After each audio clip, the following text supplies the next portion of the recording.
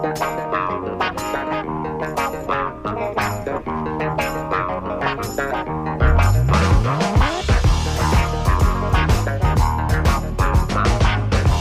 morning and welcome to Wave Makers with Janet and Tom, a weekly conversation with people making a difference in the Tampa Bay region. I'm Tom, and Janet could not be with us today. Handling the board for us today is occasional beer lover John Dunn, and answering the phones is Irene. So if you want to join our conversation today, call 813-239-9663, and Irene will get you through to us. You can also email us at dj@wmnf.org or text us at 813-433-0885. Today's guests have been making waves in the Tampa Bay craft beer scene for years.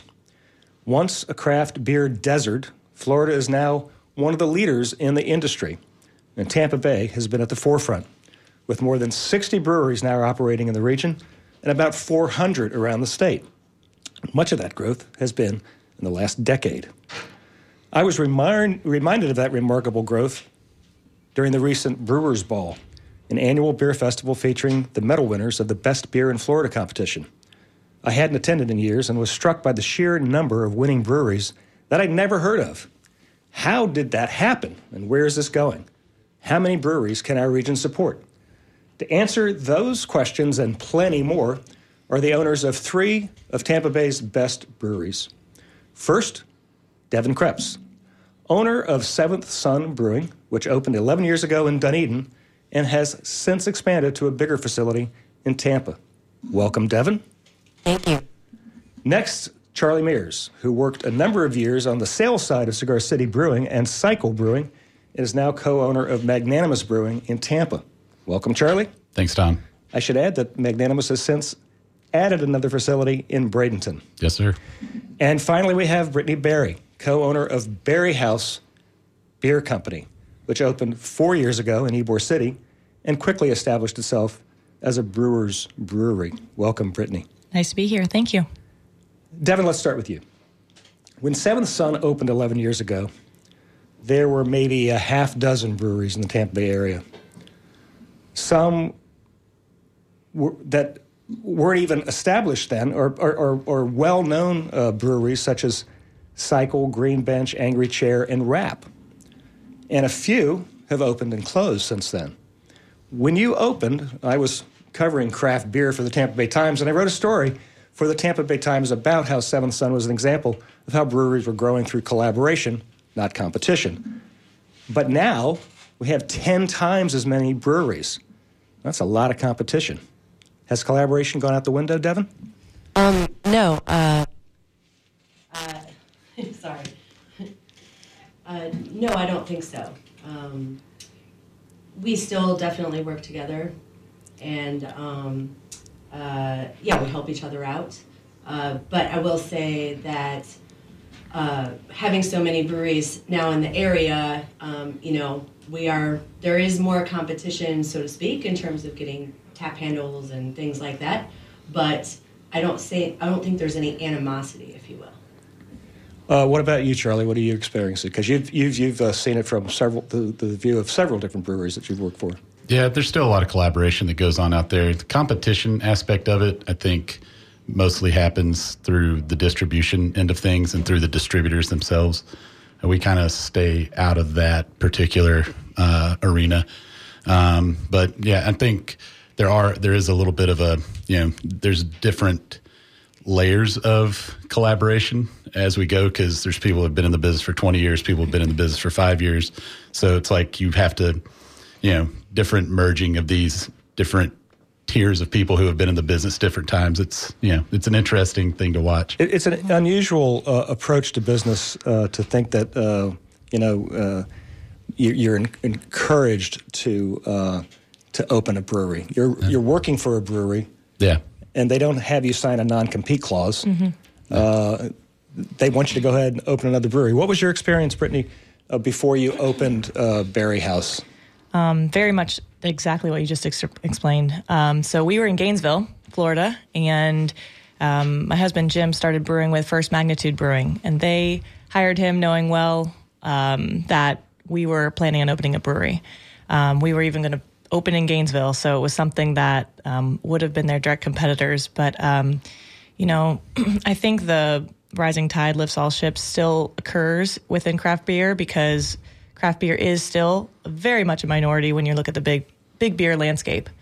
And so if people have good experience in our tap room, and then they're more likely to go to another craft brewery, and kind of get, there's a certain culture that goes along with going to a craft brewery and enjoying that with your friends. You're paying a little bit more for your beer potentially, but you're enjoying it differently and you're enjoying it more. And they're starting to cluster around each other. When you, Devin, when you opened Seventh Son, I think there was only one brewery at that point, which was Dunedin Brewing, which calls itself the oldest microbrewery in Florida. And now there are, maybe... I think there's 9 at this point. 9 just in Dunedin alone. So that's pretty remarkable.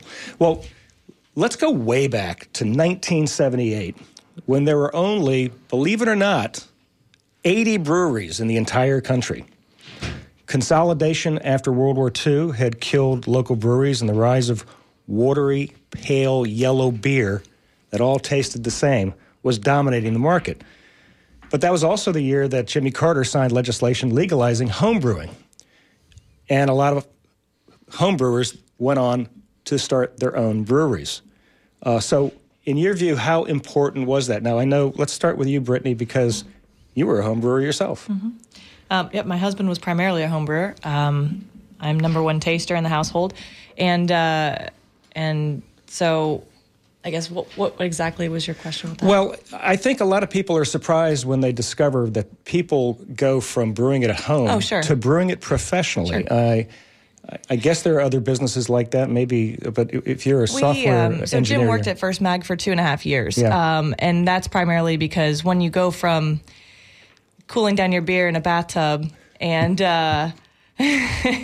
hand bottling everything, there's a lot of differences between doing it on a big tank with a lot of pressure, a lot of chemicals, high heat. So we wanted to get into the business knowing what we were getting into. So it was pertinent for us, for him to learn on a bigger system, to know how to go from a home brewing system to what we have as a 10-barrel system. And I guess at that time, a lot of people were home brewing because they just couldn't find the beer that they wanted to drink, or they couldn't find interesting beer in their market. Yeah, sure. For us, it was, you can brew beer cheaper than you can make beer or buy beer, so why not do that? Right. I was doing some home brewing myself for a while, but I kind of stopped because there's so many great beers out there that you can grab, and and it is a lot of work for basically 2 cases of beer in the system that I was using. The other connection with home brewing that I find fascinating is the Tampa Bay Brewing Company really started as a home brewing store in Carrollwood, and I don't know if legend is correct, but legend has it that they sold the first supplies for Dunedin Brewery's first beer. So you've got that really tight connection there. But where would you trace the current craft beer boom from? What touched it off, would you say, here in Florida? I know one thing that was surprising to me when I first relocated to Florida, that that there were these strange bottle size laws forever, and so you couldn't get things that were outside of 12 ounces or whatever it was. And that really limited the opportunity for different types of beers for people to get in Florida. And 12, 16, and 32 were the only bottles. So if you wanted to get one of those fancy European beers, you couldn't get them in Florida, right? Yeah, because it's like 11.9 something ounces instead of, So I think that inspired a lot of people to homebrew around here as well, which got them very vested into good beer, craft beer. And so there weren't that many craft breweries. And then as they started to open, you had this already, existing consumer base that was brewing their own that wanted to, engage with the craft breweries in the area. So once they changed that law, you could fill 22-ounce bombers and things like that. Interestingly, Tom Lee, a Republican who went on to be Senate president and is a teetotaler, is the person who pushed that law through. Interesting. And he did it because he was trying to help small businesses. But then in 2009, Cigar City opened their tasting room on Spruce Street. And before then, pretty much you only had brew pubs. Dunedin Brewing was a brew pub. Tampa Bay Brewing Company, brew pub. You had to have food. They figured out a way to sell beer directly to the consumer through you could call it a loophole, I guess, because the legislature had passed a law to allow Busch Gardens to sell beer directly to consumers because it supported tourism. So now they did the same thing. And next thing you know, there are tasting rooms opening up all over the place. I seem to recall that in the early days, they were actually keeping track of tourists. I don't know. Yeah.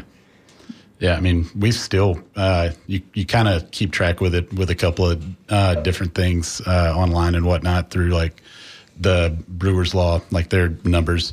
It doesn't tell you exactly what's going on, but you can kind of see by season as the numbers go up and whatnot, what you're going through volume-wise. But, you know, I think, especially where we live in Tampa, like we get people from all over the country that come in. So with a lot of our thoughts on it, it's like, you know, if we get invited to a festival in like Iowa, I'll probably see those people again because there's a cheap flight from Des Moines to St. Pete. So beer tourism is a thing. Definitely. Yeah, for sure. Oh, yeah, very much so. For sure. Yes. Our Tampa Bay Beer Week does great for all of the breweries. It's the first full week of March every year, and every brewery generally puts something special on, whether it be a bottle release or a can release or a collaboration or a event. And I know that our sales spike. I mean, we definitely have a great March every year because of Beer Week. It's kind of like our Black Friday in the retail world. It's just ours moves up a couple of months. Same thing, Devin, at Seventh Son? Yeah, definitely. If you're just joining us, we are talking to the owners of 3 of the finest craft breweries in Florida. And if you'd like to join the conversation, please call us at 813-239-9663, or you can email us at djwmnf.org or text us at 813-433-0885. What's your favorite brewery? What's your favorite kind of beer? Do you think we have too many beers on the market now? That leads me to a question that I often get asked by people who know that I'm kind of a beer geek, which is, how many breweries can we support? And I guess the answer to that is, if anybody knew, they'd be rich, right? But we do have more than 60 breweries. I often say that, well, you know, in Germany, every small town has their own brewery. Mm-hmm. So do you see the tasting room model allows you to keep 100% of their profits, right, as opposed to sharing it with a distributor. So it strikes me that the key part of your business model is being able to continue to do that. Would that be correct? How important is the tasting room to your business, Charlie? It's very important, but the wholesale end of it is also pretty important. I think I've always likened it to sort of an accordion. Like there's a lot of times when we don't have enough beer in the tap room because, you know, it's going crazy. We're selling a lot. And there's a lot of times when you have a little bit too much because you need to send some out in the market. And people having it in the market drives business to the tap room as well. And then likewise, when they come and they have it at the brewery, they can get it out, you know, at their favorite bar in their hometown around. So I think there's a good synergy that has to happen between having the tap room and distribution, but also it's like you do get to the margins way better in the tap room, of course. That would be profit margins. Yes, very much. Because so. The distributors keep about, what is it, 75 cents on the dollar? Or It's about 30%. They keep 30%. Yeah, and then you have the retailer who's going to bump it up another 30 or so. Gotcha. So it's, so like Charlie was saying, the margins in the tap room are key. Like that keeps your brewery running. The wholesale end of it is, I love the accordion analogy. It's if you have too much beer, you're pumping out too much beer, and you can sell it elsewhere, that brings people into the tap room. That's at least the goal. Because there's never like this perfect model where you just make the exact same amount of, or the exact amount of beer that you need, because inevitably you're going to have this spike in popularity where you're going to blow through way more than you thought, and then you're going to have these weird, like, you know, in Florida if it rains, people don't leave their house. So it's like if we have 3 weeks of that, then it's like, all right, well, we got. But they want to sit outside. Yes. Yeah. What about you, Devin? You opened a second tasting room in Seminole Heights, actually not too far from the studios that we're broadcasting from here. on Yeah. MLK. But you're on Nebraska in Seminole Heights. And Yeah, Nebraska and Sly, basically. Yes, and part of the reason that I opened that location was to increase our ability to distribute more. Our original location in Dunedin is very small, and it was a struggle to produce enough to send out into distro. And so Tampa's really allowed us to broaden that a lot. So let's talk about your individual breweries and what it is. What are your goals for the brewery, other than making a lot of money? But the types of beers that you are producing. Devin, let's start with you. And let me just say, before you mention the beers that you're making, we got a text message from someone who says that Headbanger is their favorite IPA. Heck yeah, that's awesome. Yeah, that's one of our flagship beers. I'd say that we're mostly known for IPAs and sour beers, fruited sour beers, barrel-aged sour beers. While we make pretty much every style under the rainbow, we focus on those primarily. And we've just recently started to make hard seltzers. And part of that for us is also trying to, I think there's a common kind of hard seltzer that you find on the market. It's clear, it's fake flavoring, it's, comes in a certain kind of can. Well, we're trying to kind of blend that between a fruited sour like a Berliner and a seltzer so that you can kind of have that more craft experience with a hard seltzer, which can be potentially gluten-free, et cetera. So that's kind of a newer thing that we're working on. Well, hard seltzer was not even a category when you opened in Dunedin, right? That's correct. Yeah. But honestly, Berliner Weiss, as people know them today, was barely a thing then either. Oh, yeah, right. It was us and Cycle and a few others, Wakefield, making those kind of beers and trying to figure out how to make them. And so, if there's one thing you can know for sure about the craft beer industry is it will change. Yeah. And you're probably right if you don't guess where it's going to go sometimes. So, yeah, it changes a lot, and we like to change with it and evolve. Well, the sours is a really interesting choice you made. Now, I don't know if you call it Florida Weiss, but we kind of bounce around sometimes. Yeah. Today, yes. Tomorrow, no. I don't know. I can't decide. But for those listening who are not familiar with these kinds of styles of beer, a Berliner Weiss is a tart beer, and in Germany, it's traditionally served with a couple of different flavored syrups because it can be a little tart, and that cuts the tartness of it. But in Florida, you all decided to add the fruit right into it. Why mess around with adding syrup, right? Exactly. I mean, we're in a fruit-rich state, and it really lends itself to the weather here and things like that. So, yeah, we just started playing around with adding a bunch of fruit to the beer because it's so complementary. Yeah. And I remember when Wakefield started pouring his beer at some of the beer festivals, and he would immediately get a huge line. It was clear that there was an untapped market for that. Now, Charlie, what are you all specializing in at Magnanimous?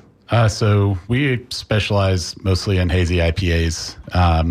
When we opened in 2020, there wasn't someone that was doing a whole lot of those, and that wasn't initially part of the plan. Like when we first started talking about the brewery in 2018, hazy IPAs and whatnot, there's still a lot of detractors saying it was a trend or whatnot. And as we got closer, we're like, it's not really anyone that's kind of cornered the market on that here. So no, actually, I can't think of anybody who's making hazies the way you make them. Yeah. The hazies you're making are very similar to what I first experienced up in New England.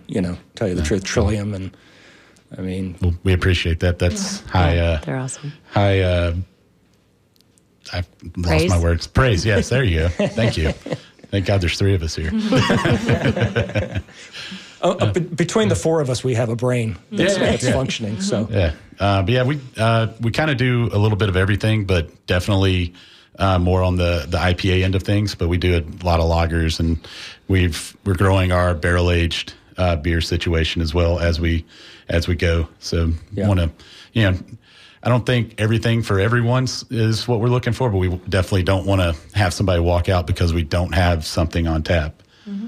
Well, you have a lot of different variations of your beers too. Yes, you don't have just 4 core beers like a lot of breweries have done. Now, Barry, you all took... Barry, I'm sorry. It's okay. Brittany, Barry House took a very different approach because most of the breweries in the Tampa Bay area produce ales. Mm-hmm. And there's a reason for that. Ales are cheaper to make. They're quicker to make, right? Mm-hmm. Lagers takes longer. Makes a lot more sense. So, business sense. From a business standpoint, it's more expensive to make a lager, right? It is. Explain to our listeners the difference between a lager and an ale. There's two kinds of beer, general lagers categories. And ales. Right. Yeah, sure. Spontaneous fermentation is a little outside of that, but so lagers and ales, and ales generally the difference is the yeast. So you've got lager yeast, you have ale yeast. Ale yeast is a hotter fermenting yeast, so it can be fermented at a higher temperature for a shorter period of time. Lager yeast is a bottom fermenting, colder fermenting yeast, so it takes a longer time. It's kind of low and slow method. It'll take 6 weeks in the tank. Ales you can get out and turn around 2 weeks. Yeah. And lagers have been the dominant macro beer for a century since the Germans moved to the United States in the Germans 19th came over century. in the 1850s. Yep. So we have a long history actually. Jim's great-great-great-grandfather came over with those German immigrants, brought over lager yeast, and started a big lager brewery up in Detroit. And so we've got a cool family history of beer. And then fast forward, 150 years, the whole United States is drinking lager beer in the form of, Bud and Miller and Coors and all that. But as far as the craft side goes, there's not a whole lot of lagers out there.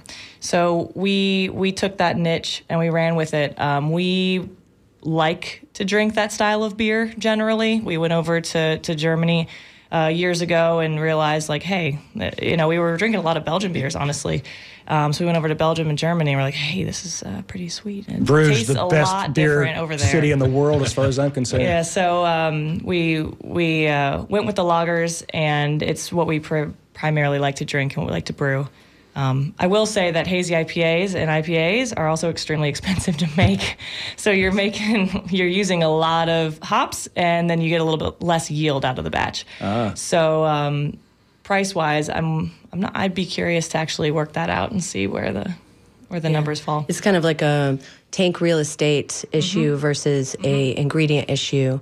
And same thing with fruited beers. I mean, the fruit gets expensive. In order to be able to give it the right amount of flavor that you want, you have to use a lot. So, and same definitely with hazies. They're, it's a lot of hops. Yeah. And hops are not cheap. They are not. Hops are not cheap. So we have a text message from a listener who says that Control Freak, Tampa Export, and Juice Lord are all outstanding beers, and it's hard to choose between them. But also wondering if you all could say, were there breweries that inspired you all to start a brewery? Devin, why don't we start with you? Yeah, definitely. I'm having a total mind blank right now. Well, maybe we should ask you, what was your first craft beer? I was kind of curious about that. Yeah, I can absolutely tell you that. The name has since changed. At the time, it was Solson by Bell's, but is now known as Oberon. Oh, Oberon, yeah. That's a classic. Yeah, so my mind is still blank. They're in Santa Rosa. Anybody want to help me out here? Russian River. But thank you very much. Russian River, yeah. Russian River. They were definitely a huge inspiration for me. And, that's what they're known for is IPAs and, wood and barrel-aged sour beers. And, I went there and got to try their full board of... Pliny the Elder, is that? Yeah. Yes, that's one of theirs. Yep. They're just... One of the most legendary beers. It is, yeah. And so many of their beers have been, and I think they've done it right. Quality is top of mind all the time, and they were doing something that at the time not really many people were doing. Nobody knew really what a lambic was or what a barrel-aged sour was, and they were kind of, pioneers in getting that going, and they were definitely inspirational to me. Yeah, I'd never heard of a Goza until Greg Rapp homebrewed one and gave it to me. I'm like, this is weird. Or a Rausch beer. Or a Rausch beer, right. Smoky and sour, is that? Yes. Yeah. I remember somebody coming up to me. I was helping out at a beer festival, and he said, I just had the worst beer I've ever had. It was smoky and sour. I'm like, well, okay, it's a combination of a couple of challenging styles there, dude. So, Brittany, what about you? What brewery inspired you and your husband? So there are a lot of local and national brands that we were drinking at the time.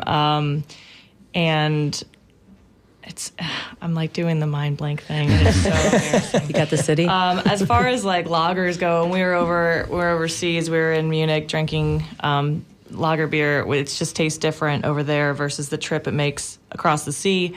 And we went to, the magical Kloster Andex and outside of Munich and sat on a hill and drank liters of beer. And that was definitely a memory that was inspirational for us. But was that sort of your first kind of brush with real beer? Real. Or had you tried... I mean, for me it was when I first went to Germany. We would go out to Colorado quite a bit too, Okay, and the breweries yeah. in Colorado were super influential for us. Avery was doing was big at the time and doing great stuff. New Belgium, same. So I think the breweries out there allowed us to see what we could do with it, and then we kind of melded the two together.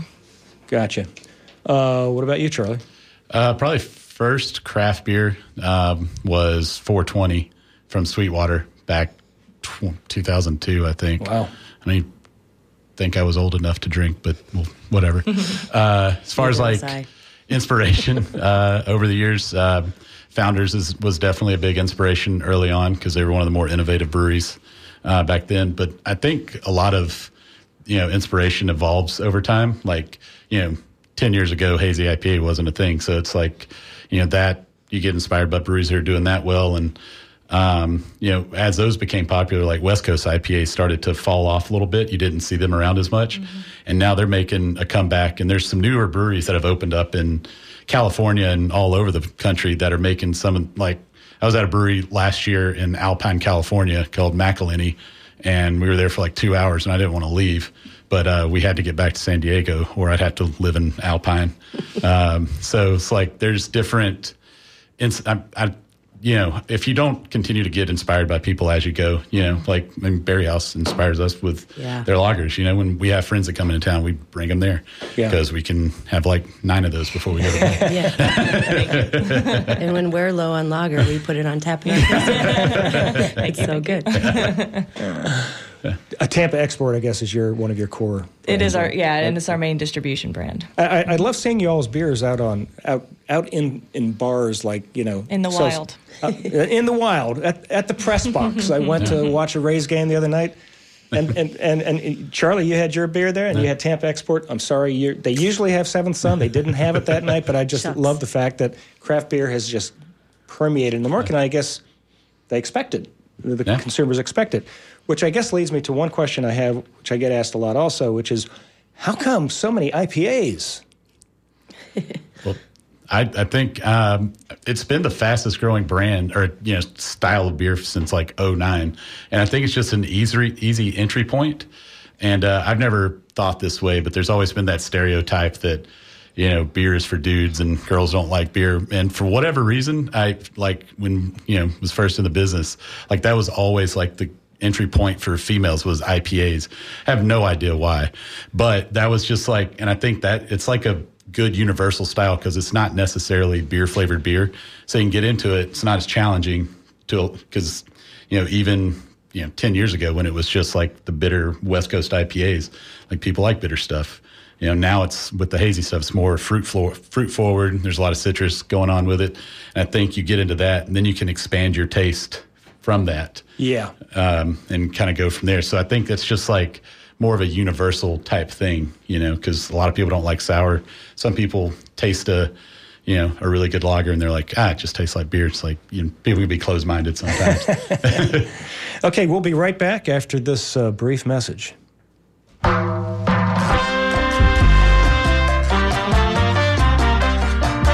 WMNF 88.5 FM presents Tropical Heat Wave at the Cuban Club in Ybor City, May 6th this year. Check us out at WMNF.org. for advanced virtual tickets on sale now. $40 in advance, $50 at the door. At the Cuban Club. One of my favorite events is coming back, Tropical Heat Wave. Get your tickets now. And today we are talking to three of the best brewery owners in the state. And we're talking about the future of craft beer.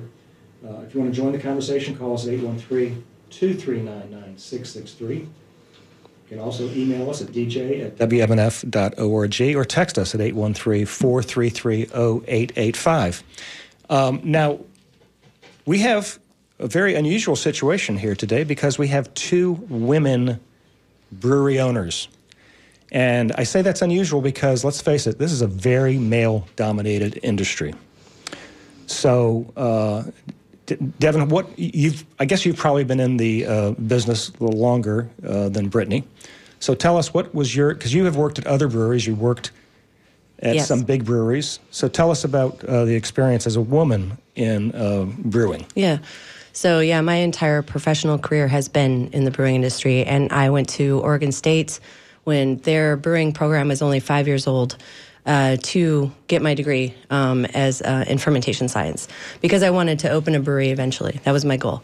And so when I graduated, I had a really good opportunity to work with Anheuser-Busch, paid well, 401k, all the things, could put it on my resume. What I didn't realize was how much I would learn when I was there. And I did. I learned so much. It was crucial, and I still use some of the things I learned there today. And I also got my foot in the door at Sweetwater Brewing Company as their production manager. So, I've been in this industry for a long time, and it's been really cool to see a lot more women come into the industry, especially given the history of beer. This was something that was traditionally made by women, and so. I did not know that. Mm-hmm. Tell us a little bit more about that history. Yeah, I recommend to anybody that has the time and inclination to read A Woman Belongs in the Brew House. The author is escaping me right now, but it is a great book about the history of women in beer. And yes, there's stories of like the women having their special mash paddle, or that they would hang in the house, and that would also be an inoculation source to get the fermentation started. But yeah, it's more of a recent phenomenon that it's male dominated, and I think I have a whole lot of ideas about why that is, but I'm really glad that it's evolving and changing. And some of the things that we face as women, whether you are behind the bar, an owner, a consumer, whatever it may be, is just preconceived notions. If I'm standing with a man who knows nothing about beer and I'm at a beer festival, people that are talking to me will automatically put their eyes towards the man, and he's going to know what he's talking about, and I don't know anything. And what do you do to those people? What do I do? I answer the questions, and then they're kind of like, oh, and sometimes they get it, and sometimes they keep looking back at the guy, and I'm like, well, you're lost. But it's just, you just got to keep being out there, and you'll change people's minds. And then the other thing too is women going into bars and, well, you're not going to want an IPA because you're a woman, or you're not going to want this because you're a woman. And I even remember being at, this is kind of off topic a little bit, like back when I was at Sweetwater, we would do these tours and, get all sorts of people coming in and tasting things. And the men would be embarrassed to get a Sweetwater Blue because it had fruit in it. It's like, what? It tastes good. Just drink it. Or drink in a goblet. Yeah. Oh, really? Yeah. Cigar City used to have an event called Fruit in the Room. Mm-hmm. And I had a mango IPA for the first time at that event. I remember that because I ended up making one in a homebrew situation with the late, great Greg Rapp. May he rest in peace. But it's changing. Do you find not only is the industry dominated by women, but the customer base is it also dominated by men? Is the customer base also dominated by men? It's kind of tracked. I feel like it's evolving together, and the more, obviously, just like anything, representation.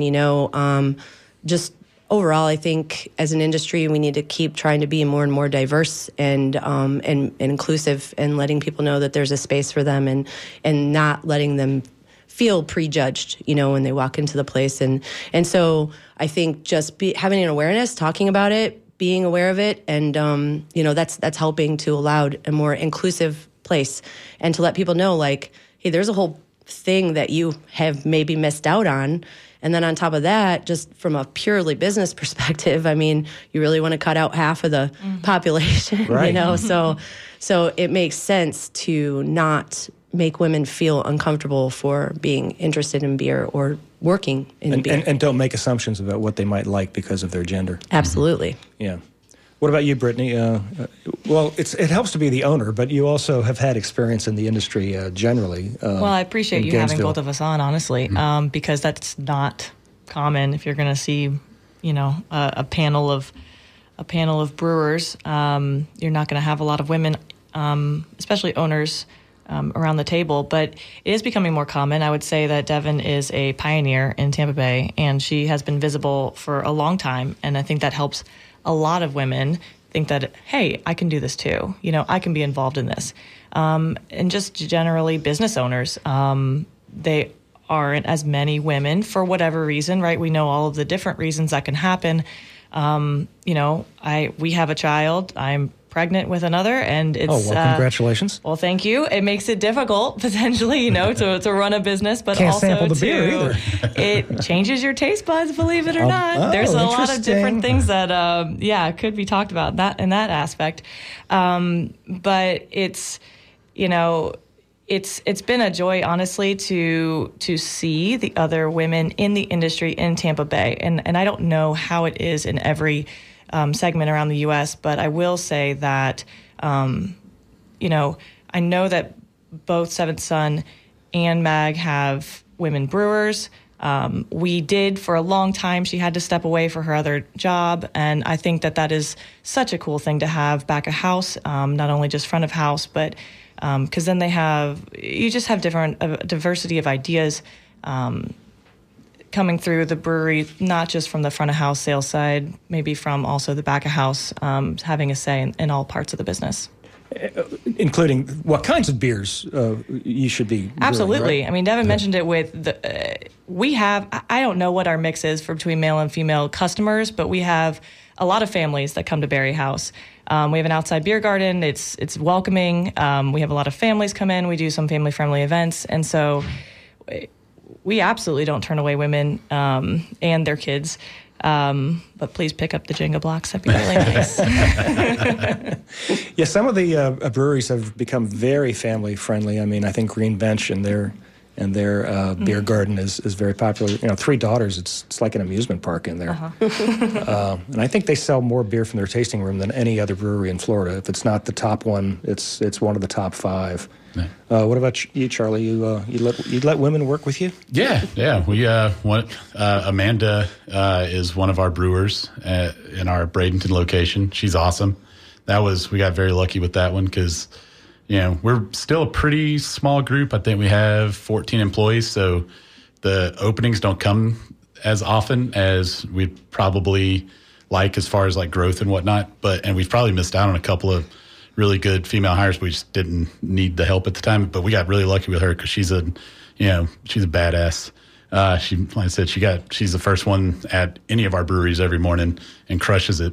Yeah. And as far as like consumer stuff, something it's going away little by little, but like definitely it's more like guys in their 50s and 60s. They come up to get a drink and they're like, you got wine? Because I brought my wife with me. I was like, I don't hang out with women that only drink wine. Like, there's something on here she'll like. Mm-hmm. Yeah. Well, that's funny because my wife, who couldn't be here today, but she always orders the strongest beer on the menu. Yeah. Yeah. That's what I said. Generally you start the other way, but let's start at the top and work our way down. Yeah, a couple weeks ago, I remember that. Got the barrel-aged barley wine. Yeah. Exactly right. My mother is notorious for that. Yeah. That is what she likes, the quads. Somebody emailed us, David Bryant, pointing out there's a lot of 12% beers out there now. I mean, we have gone from the days of, Miller Lite and 3% beer or whatever to days of, these big barrel-aged stouts, 12, 13, with barley wine, 14%. So I do. And I also got a face on Twitter. Ray Roa asked when I tweeted about today's show, will you please ask if there's been any appetite in Tallahassee to help local breweries get out of the 3-tiered system in any way? Or is that system helpful for them and here to stay for a while? Now, the 3-tier system just very briefly grew out of the post-prohibition days where distributors are in the middle between brewers and consumers. Before prohibition, breweries were selling directly to consumers and the beer was a lot cheaper. And one theory was it was too cheap, so we need to make it more expensive so people won't become drunkards. Anyway, so now we have this system embedded in state law where you're required, if you want to sell off-site, to use a distributor. I think there are a few states that allow some self-distribution, but A lot. Many. is that many? Yes. Brittany, Probably what? half? Tell us. Really? Yeah. I think we're at half at this point in time, and almost every year a new state, excuse me, is getting self-distribution laws passed, and that would be now it's a challenging topic, of course. The wholesalers help us sell our beer, distributors help us sell our beer outside of our doors. It is less profitable for us as a brewery. So how do we work with a distributor? Maybe under a certain barrelage, it would make sense for us to distribute our own beer. And then over a certain barrelage, we need them for logistics. That is what they are good at. So how do we make that happen? You all aren't good at trucking? That's, we can be. We are good at a lot of things, and we learn very quickly. But I will say that that is something that has been on the docket for us as a Florida Brewers Guild to push through for legislation. And there are some other things that are working its way through legislation right now that will help us out as far as brand registration, potentially lowering licensing fees for smaller breweries versus the larger sizes. But self-distro and franchise reform is something that is being talked about more heavily in legislation right now. But not this year. Not this year, unfortunately. Yeah. I mentioned that my wife and co-host Janet could not be here today. That's because she's with her family in Greece, and she's listening. Oh, excellent. So she says, "Great show. Love to hear these women brewers." And do the women feel that women prefer different kinds of beer than men? That's Janet's question. What do you all think? No. I mean, I think it's everybody has their own personal preference, period, end of story, really. Yeah. Yeah, I agree with that. We'll say that 21 to 23-year-old group definitely likes sours a lot more than... Yeah, breaking it down by age is probably makes more sense. That demographic is definitely more. Well, I find that fascinating. Yeah. Sours were, again, not really much of a style in this market until, right around the time when Seventh Son opened 11 years ago. I think it was just starting to happen. What? Yeah, no, like I said, there was a handful of people that were kind of trying to figure out how to make this kind of sour, because one of the things with sours is they're traditionally made is you have to use bacteria to get that acidity that can be a potential contaminant down the line. And so finding a way to make it in where you are not sending that bacteria into the what we call a cold side of the process is critical. I lost my train of thought. Well, that bacteria. It's interesting because that bacteria can ruin a whole bunch of beer. Right? It can. You don't want that in your IPA. So you have to keep that separate from your other production. Yeah. So that was like doing the Berliners was a way to get that done. Well, of course, Berliner is a German style. We have not brewed a Berliner. It has been talked about many a time, but it is not currently on the docket. Too scary? Not too scary, just not something that, we You've got your hands full making Pilsners. And we've got a lot of other things, I think another potential beer demographic is the Saturday brew bus. Yeah. Tell us about that. Yeah. No, they're great. They're great. We're on a brew bus loop. You are? So okay. we get people that jump and hop around to all different breweries. Yeah. So and really not driving cool. themselves. Not So that's good. Hey-o. It's good. Safety first. It's all good. But yes, there are certain things that they would be maybe likened to. Then I find it interesting with the brew bus thing is that not only do you drink beer at the brewery, when you get back on the bus to go to another brewery, there's more beer on the bus. Mm-hmm. So it's a real party. It's a party. So where are we headed now with craft beer, do you think? I mean... It's so hard to know. Yeah. I mean, I think like... You probably didn't think you were going to be making seltzers 11 years ago. No, and I didn't think hazy IPAs were going to be a thing. I remember for us making IPAs and they came out hazy, I was like mortified. How do we fix this? Can we fix this? You know? Right. And now that has changed quite a bit. And is that now the dominant style among IPAs, or is it the West Coast still the... I think, like Charlie said, the West Coast is kind of making a comeback, and that's pretty much our headbanger is basically a West Coast style. But I do think hazies are here to stay. I think people really enjoy them. I think they add a different element. I mean, talking about IPAs earlier, they're so fun to play with. That's why there's so many. There's new hops that come out all the time. That's also a factor. Right. So, I mean, I think that's going to continue to be a thing. I think we'll probably see more seltzers or like gluten-free sours, things like that. I think that lagers in general are also making a resurgence. I don't know if that makes sense to say, but in the craft market, yes. So I think we're going to keep seeing more of the things that are happening right now, and then I'm sure some new things we've not even thought of yet. Awesome. If you're just tuning in, by the way, we are speaking to the owners of three of the best breweries in Florida. Charlie Mears is co-owner of Magnanimous.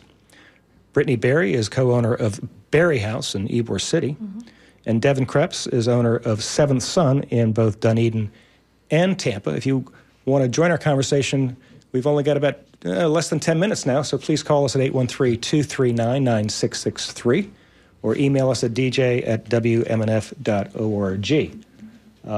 I would like to point out, somebody emailed to point out the bottle shop in Seminole Heights is one of their favorite places to go. Jug and Bottle. Jug and Bottle, yeah. Place is awesome. They have an amazing selection of beer. But can most people find your beers everywhere? Are they in Publix, or is that like difficult to crack? So for us, we now do have two of our products in Publix. We have Headbanger and Graffiti Orange as our creamsicle wheat. Otherwise, we're more... Our other brands are more in like bottle shops, Lucan's, Total Wine, that kind of thing, and then also on draft at restaurants and bars all over the Tampa Bay area. And I got a call here, an email here from someone asking about Cigar City. And they are now owned by Monster Beverage. So does that mean they're not an independent craft brewery anymore? Correct. Yeah, by definition. By definition. By definition. Yeah. I mean, I don't know. It's a fun situation to get into because there's a lot of folks who are very, it's like, they're not independent. We can't go there anymore. But still a lot of independent employees that work there that are, doing a great job and whatnot. And the beer's still good. The beer's still pretty good. Yeah. I mean, It's interesting that in the craft beer world, it's not like the software world where the goal is to be bought out by Microsoft. If you get bought out by InBev or Monster, for a lot of people in the craft beer world, you don't exist anymore. Yeah. And so the last time that happened probably locally would have been Cigar City when they were bought out by a private equity firm in Boston, which then sold it to Monster. I haven't heard of any other deals. Have you all been approached by any big brands? No. I think that's going to be one of those things that happens a little bit less for the foreseeable future. I think you'll see more mergers and just kind of team-ups more so than anything else. I know I've had a couple of breweries that I've heard them talk about, that's their goal is to sell out. It's like, probably temper your expectations in that regard, because it's hard to get big now because there's so many breweries. There's competition again, right? Yeah. We do have a couple of calls, so let's get to one from, looks like he's an attorney. Are you there?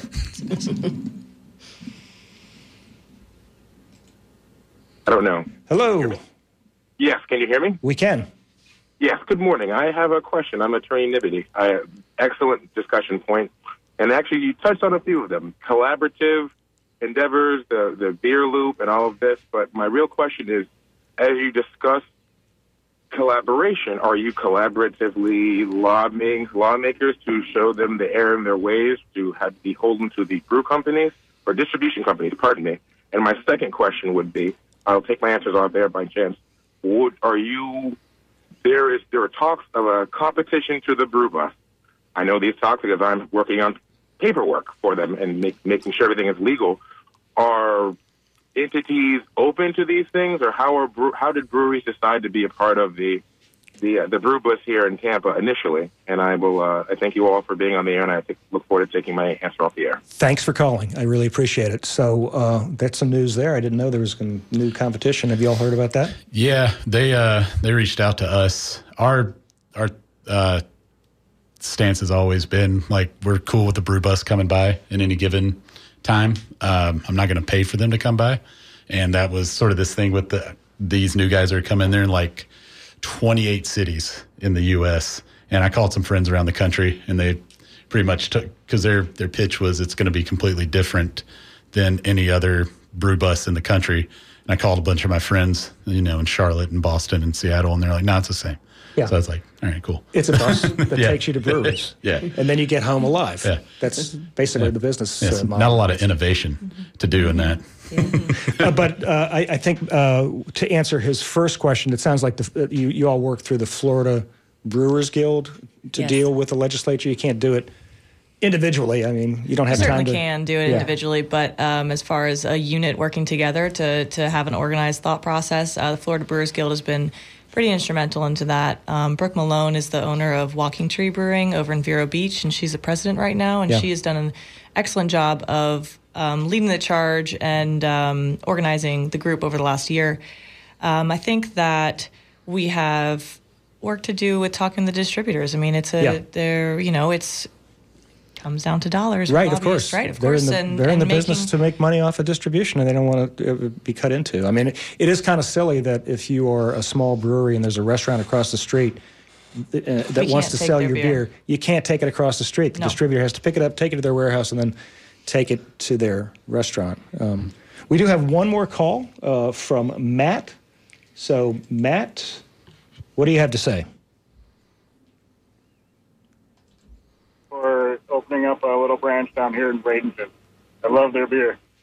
Oh, did you hear that, Charlie? Say that again, Matt.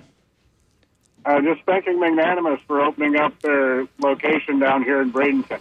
Awesome, Matt. I live in Bradenton, and it's a fantastic beer you guys make. I love the Juice Lord. Awesome. Thank you so much, Matt. Thanks for the support on that. It means a lot. Yeah. Thank you. Thanks, Matt. Have a good day. Devin, did you have anything to say about that? Yeah, yes. I just wanted to add, because I actually used to be on the board of the Florida Brewers Guild, and it was during the time that, if everybody remembers, like the growler laws, I know that was kind of like a big thing, like trying to get the 32-ounce growler legal, but part of what was accomplished with that was the actual, instead of working through that loophole that you discussed about Cigar City and, finding that loophole to have tasting rooms, that now... Making the tasting rooms legal was an important part of that law. Yep. Because I don't get the impression that growlers really became that big a deal for you all from a bottom line standpoint. No, it just became a mess. It's a whole story, yes. But didn't you have to give up something in order to get that? No. No? Okay. And the other thing we got, too, was being able to transfer between like ownership. So, like, I'm able to transfer between my two locations thanks to that legislation change. Yeah. So that's very important, because otherwise you would... So you can literally take beer from one brewery to the other without having to have a distributor. There's a limitation to it, but yes, otherwise I would have to buy it from my distributor to sell it into my other location. Yeah. Okay. Any other thoughts on this, Charlie? No. You don't want to deal with Tallahassee. That's No. I mean, if we're asked for any ideas, I throw them to the Brewers Guild. Right now, going through legislation that would be very important is brand registration. Currently, we're asked to register any of our brands in distribution and technically in the tap room, but the enforcement is iffy. So as far as if, Charlie's coming out with, 10, 15 new beers a month, then he has to pay $30 each time he is doing that. And that's on top of all the laws and all the taxes that we pay on making the beer, selling the beer, sending the beer, all of the above.